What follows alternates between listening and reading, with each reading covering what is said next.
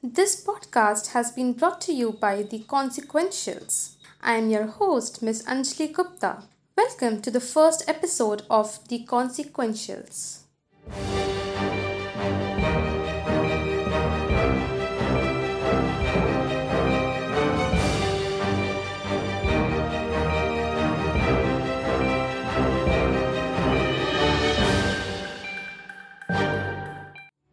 Today, we are going to talk about India's reducing dependency on Saudi oil.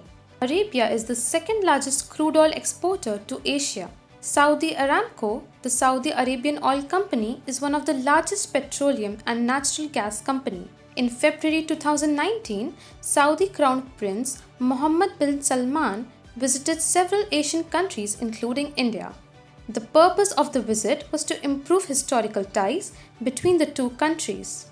Both the countries mutually agreed on the improvement of trade relations.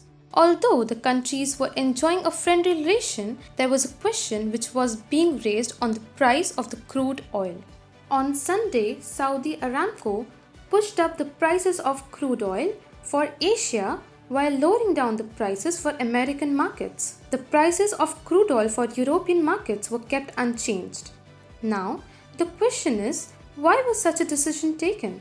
India is one of the largest importer of crude oil from Saudi Arabia. India planned to buy 10.8 million barrels of crude oil, but now it has placed the order for 9.5 million barrels of Saudi oil only.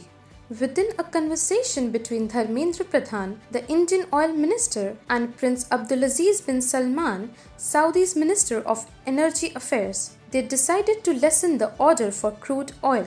After this decision took place, Saudi Aramco raised the shipment price of crude oil for Asia by 20 to 50% per barrel, whereas it hasn't raised any prices for European countries. But how has rising of crude oil affected India? Due to the rise in the prices of crude oil, the prices of petrol and diesel have been rising rapidly. This has further impacted a rise in the prices of taxes. As we all know, Saudi Arabia has been consistently an exporter of crude oil for India. India imported 2.88 million tons of crude oil from Saudi as per sources. Now, after the reduction, India will compensate for this reduction by importing crude oil from different Gulf countries.